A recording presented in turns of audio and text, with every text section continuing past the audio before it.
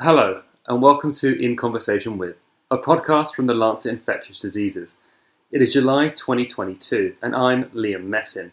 This month, I'm joined by Dr. Ben Cowling, Chair Professor of Epidemiology, School of Public Health, the University of Hong Kong, whose new study on vaccine effectiveness against COVID-19 in Hong Kong has been published online on thelancet.com. I started by asking him to bring us up to speed on the COVID-19 pandemic in Hong Kong. Yeah, Hong Kong is a city-state on the southern coast of China. And like the rest of China, in Hong Kong, we've had a elimination strategy since the beginning of the pandemic, sometimes called a zero COVID strategy, and then recently rebranded as dynamic zero COVID to clarify that zero is not likely to be sustainable in the long term, but what we can do is try to minimize infections. And we did pretty well in the first 2 years of the pandemic in Hong Kong. We had in total probably less than 2 cases for every 1,000 people in Hong Kong. And we do a lot of testing. So really that's a minimal level of incidence, well below 1% of people getting COVID in the first 2 years. But unfortunately, we let Omicron BA.2 get into the community earlier this year, and it got established and it spread very, very quickly, actually. Despite quite stringent public health measures in Hong Kong, we were not able to stop it. And so we had a large number of infections, more than 1 million. So that's approaching 20% of the population with a confirmed infection, and obviously many others that were not confirmed. So some estimates have been well above half the population infected with Omicron BA.2 within a very short space of time. And unfortunately, thousands of deaths, mainly in unvaccinated older adults. And we've had vaccines available for more than a year. We had vaccines like everywhere else in the world early in 2021. We had the Pfizer vaccine, and we also have an inactivated vaccine from China. And uptake overall has been pretty good, except in a segment of the population who are older.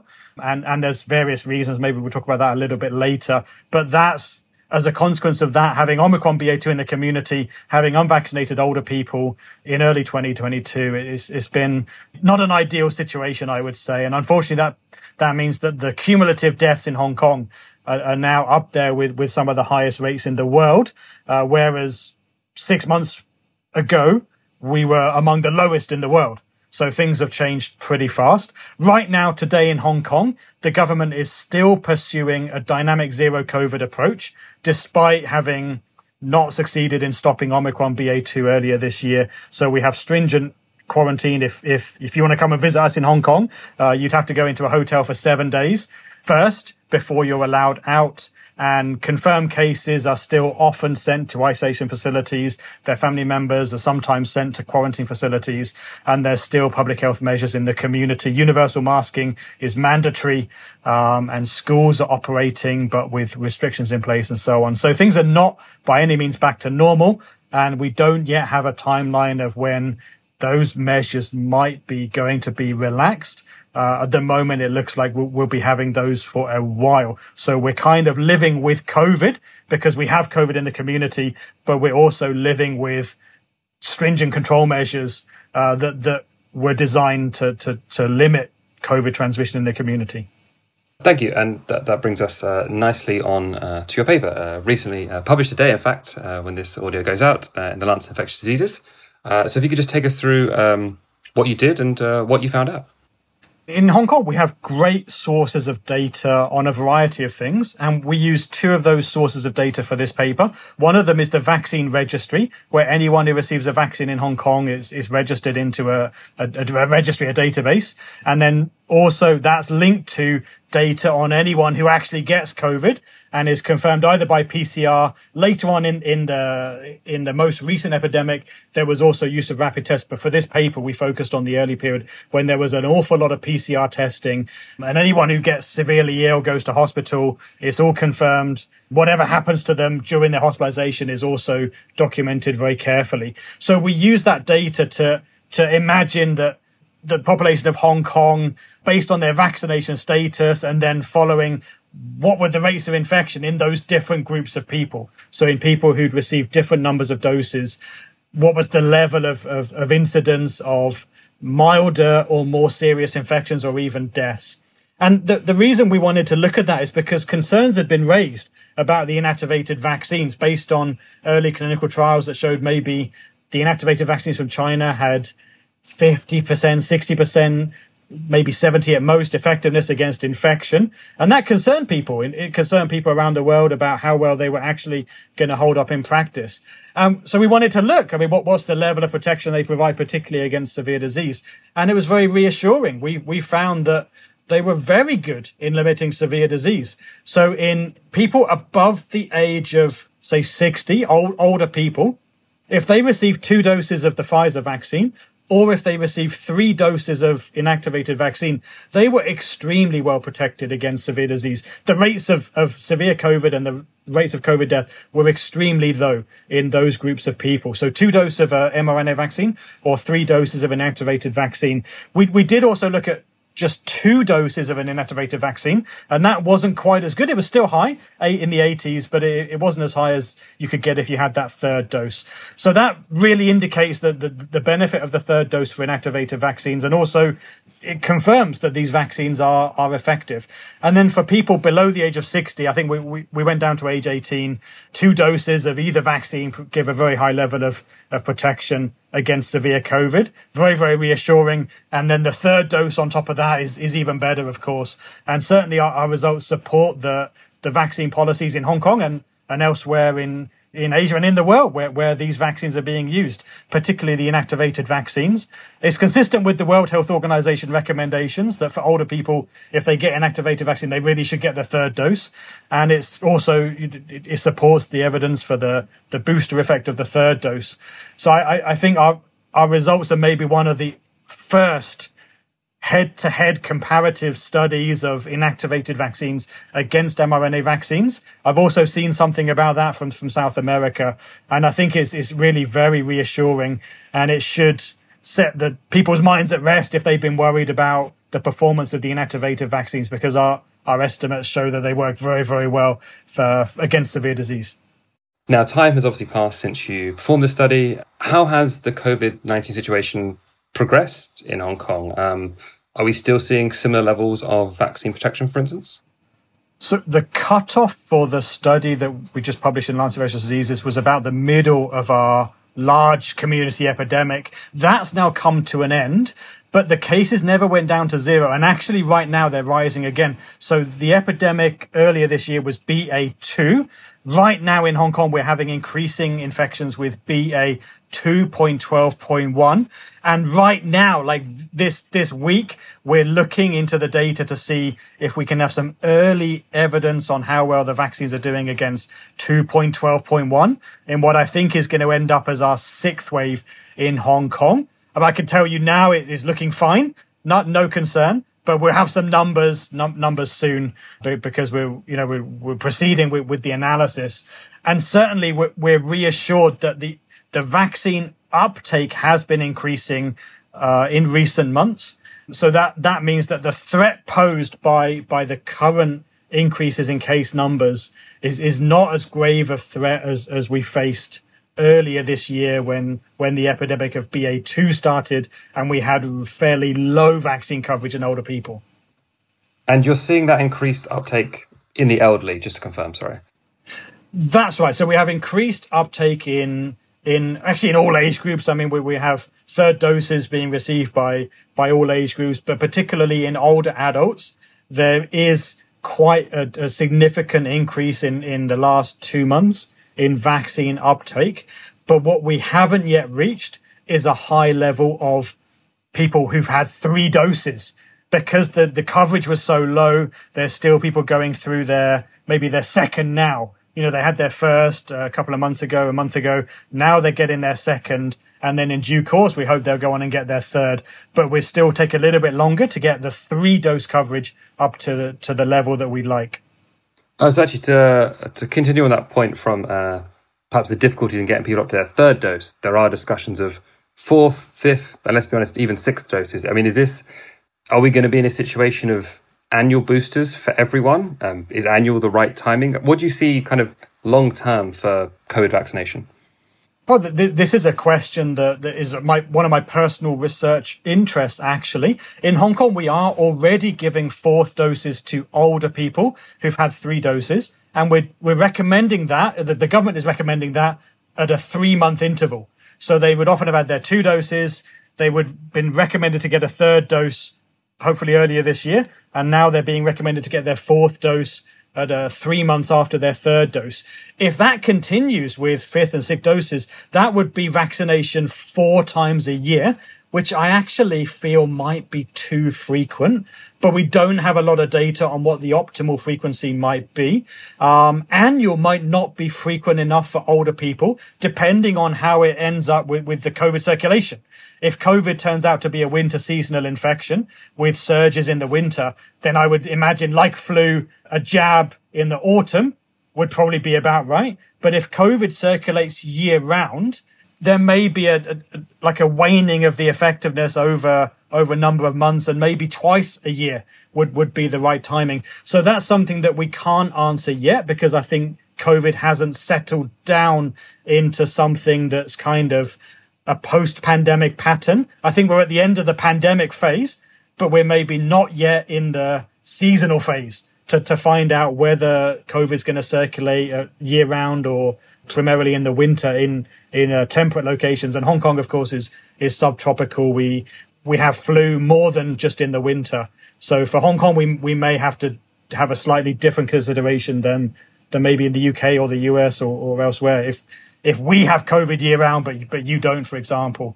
So I'm really interested in the question of what's the optimal frequency between doses, because although it seems like every dose is a good thing, maybe there's too much of a good thing in some circumstances. And one of my research interests for influenza in previous years has been the question of blunted responses to repeat vaccination. I actually have 2 randomized trials ongoing for flu vaccines in Hong Kong to look at this specific question of when you get vaccinated again and again, we do see evidence of a blunted response.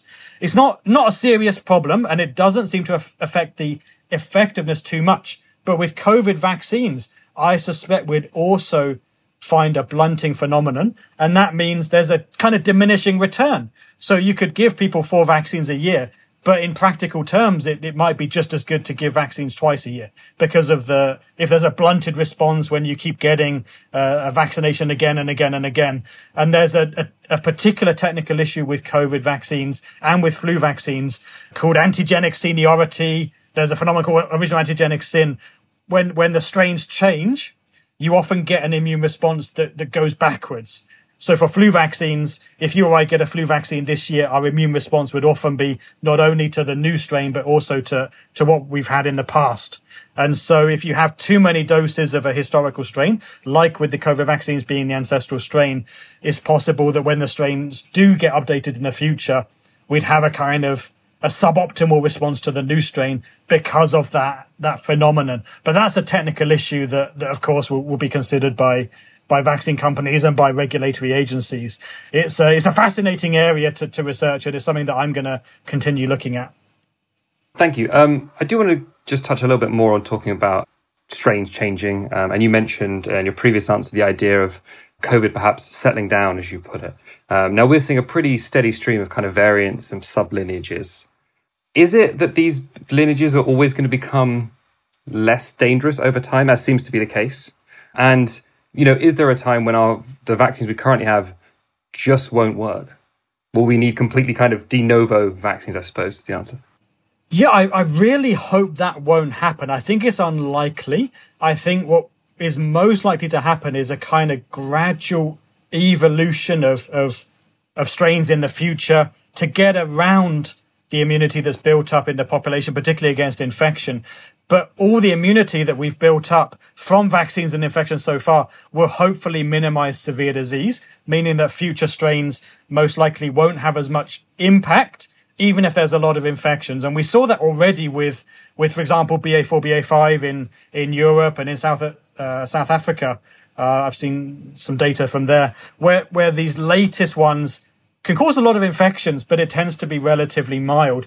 And my guess is that in the longer term, COVID is going to join the other seasonal coronaviruses that cause generally common colds They do put some people in hospital, and they do sometimes cause very severe disease, but that's the exception rather than the norm. And so we'll have vaccines to prevent them. We have antiviral drugs to limit severe disease as well. And I think we'll have to expect a continued burden of these infections, but not something that's so concerning as the previous 2 years of the pandemic. So that's what I expect is going to happen. But with COVID, it's never too easy to make predictions. I mean, I think we thought after Delta that might be the end of the pandemic, and then Omicron showed up. And, I fingers crossed that we don't have anything completely out of the blue again. And in your opinion, what do you think are the best steps to either end the pandemic or kind of, I guess, increase this transition to seasonality? I think vaccines are absolutely critical, and it's really important not only to get a high level of vaccine coverage in our communities, but then to maintain that coverage with booster doses. As we discussed, the optimal timing isn't yet clear. It may end up being annual or twice annual. But I think what we will find in the coming year is that people who haven't been recently dosed may not be as well protected, and people who are recently dosed will maintain that protection. And then also making sure that hospitals and clinics are well stocked with antiviral drugs. We know those are effective. And then also keeping an eye on the situation, having good quality evidence on what the levels of activity are. Because I think in the pandemic, there was a lot of very good data on the situation. I think in the UK, the REACT study was fantastic, having data on levels of infection in the community and levels of immunity based on the antibody testing in the community. And of course, in many parts of the world, that's ending. I think in the UK that's ending. And so we're having to rely on weaker data sources, which are not always easy to interpret. So I spoke the other day to my collaborator in the US, who said they've got no idea whether infections are going up or down in their part of the US, because the surveillance data is so difficult to interpret. It's not clear who's being tested, why. Sometimes the testing frequencies go up or down, and it's very difficult to know even, which direction the epidemic's heading in and what strains are circulating and so on. And so I think having good quality surveillance data is also really, really important, because we don't want to get caught out by a new strain coming in, spreading fast, and then us not being ready to perhaps bring back some public health measures. I don't think we're going to have very stringent measures around the world again with lockdowns and school closures and all of that. But I think we may well find maybe next winter, if COVID returns with a bigger epidemic, we may see some governments, some cities choosing to bring back some of the public health measures that worked well during the first 2 years of the pandemic.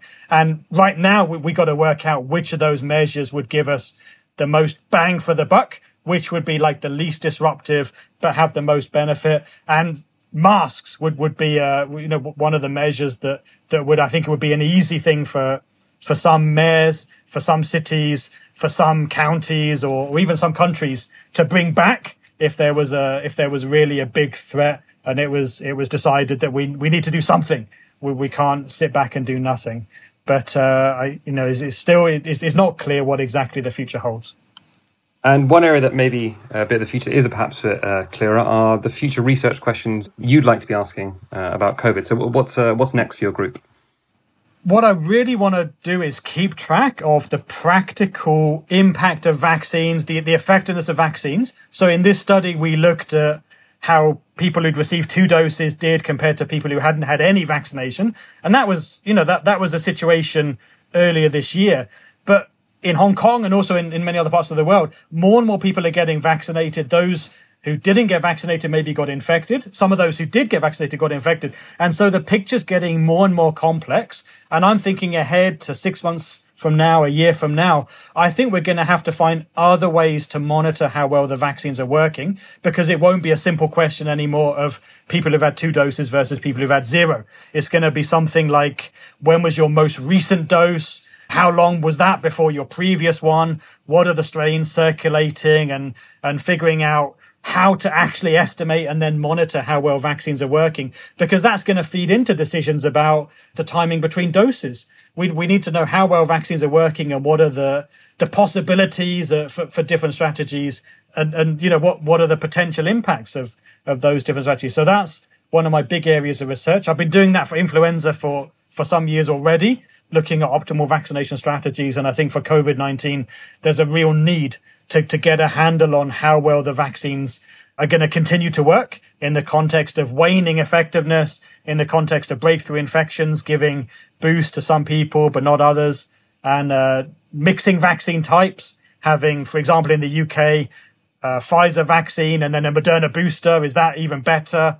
And in Hong Kong, we have inactivated vaccines. And one of the combinations that we think has been working quite well is inactivated vaccine followed by the Pfizer vaccine. So many questions to work on, and just need more time. Basically, that's always the issue, because COVID's not stopping, and we've got a long list of things we'd like to work on, and just trying to get through it and provide evidence that can really be used to support policies, not only in Hong Kong, but around the world. You can read Dr. Cowling's research online now on thelancet.com. Thank you, Dr. Cowling, and thank you for listening. You can subscribe to this podcast wherever you usually get your podcasts.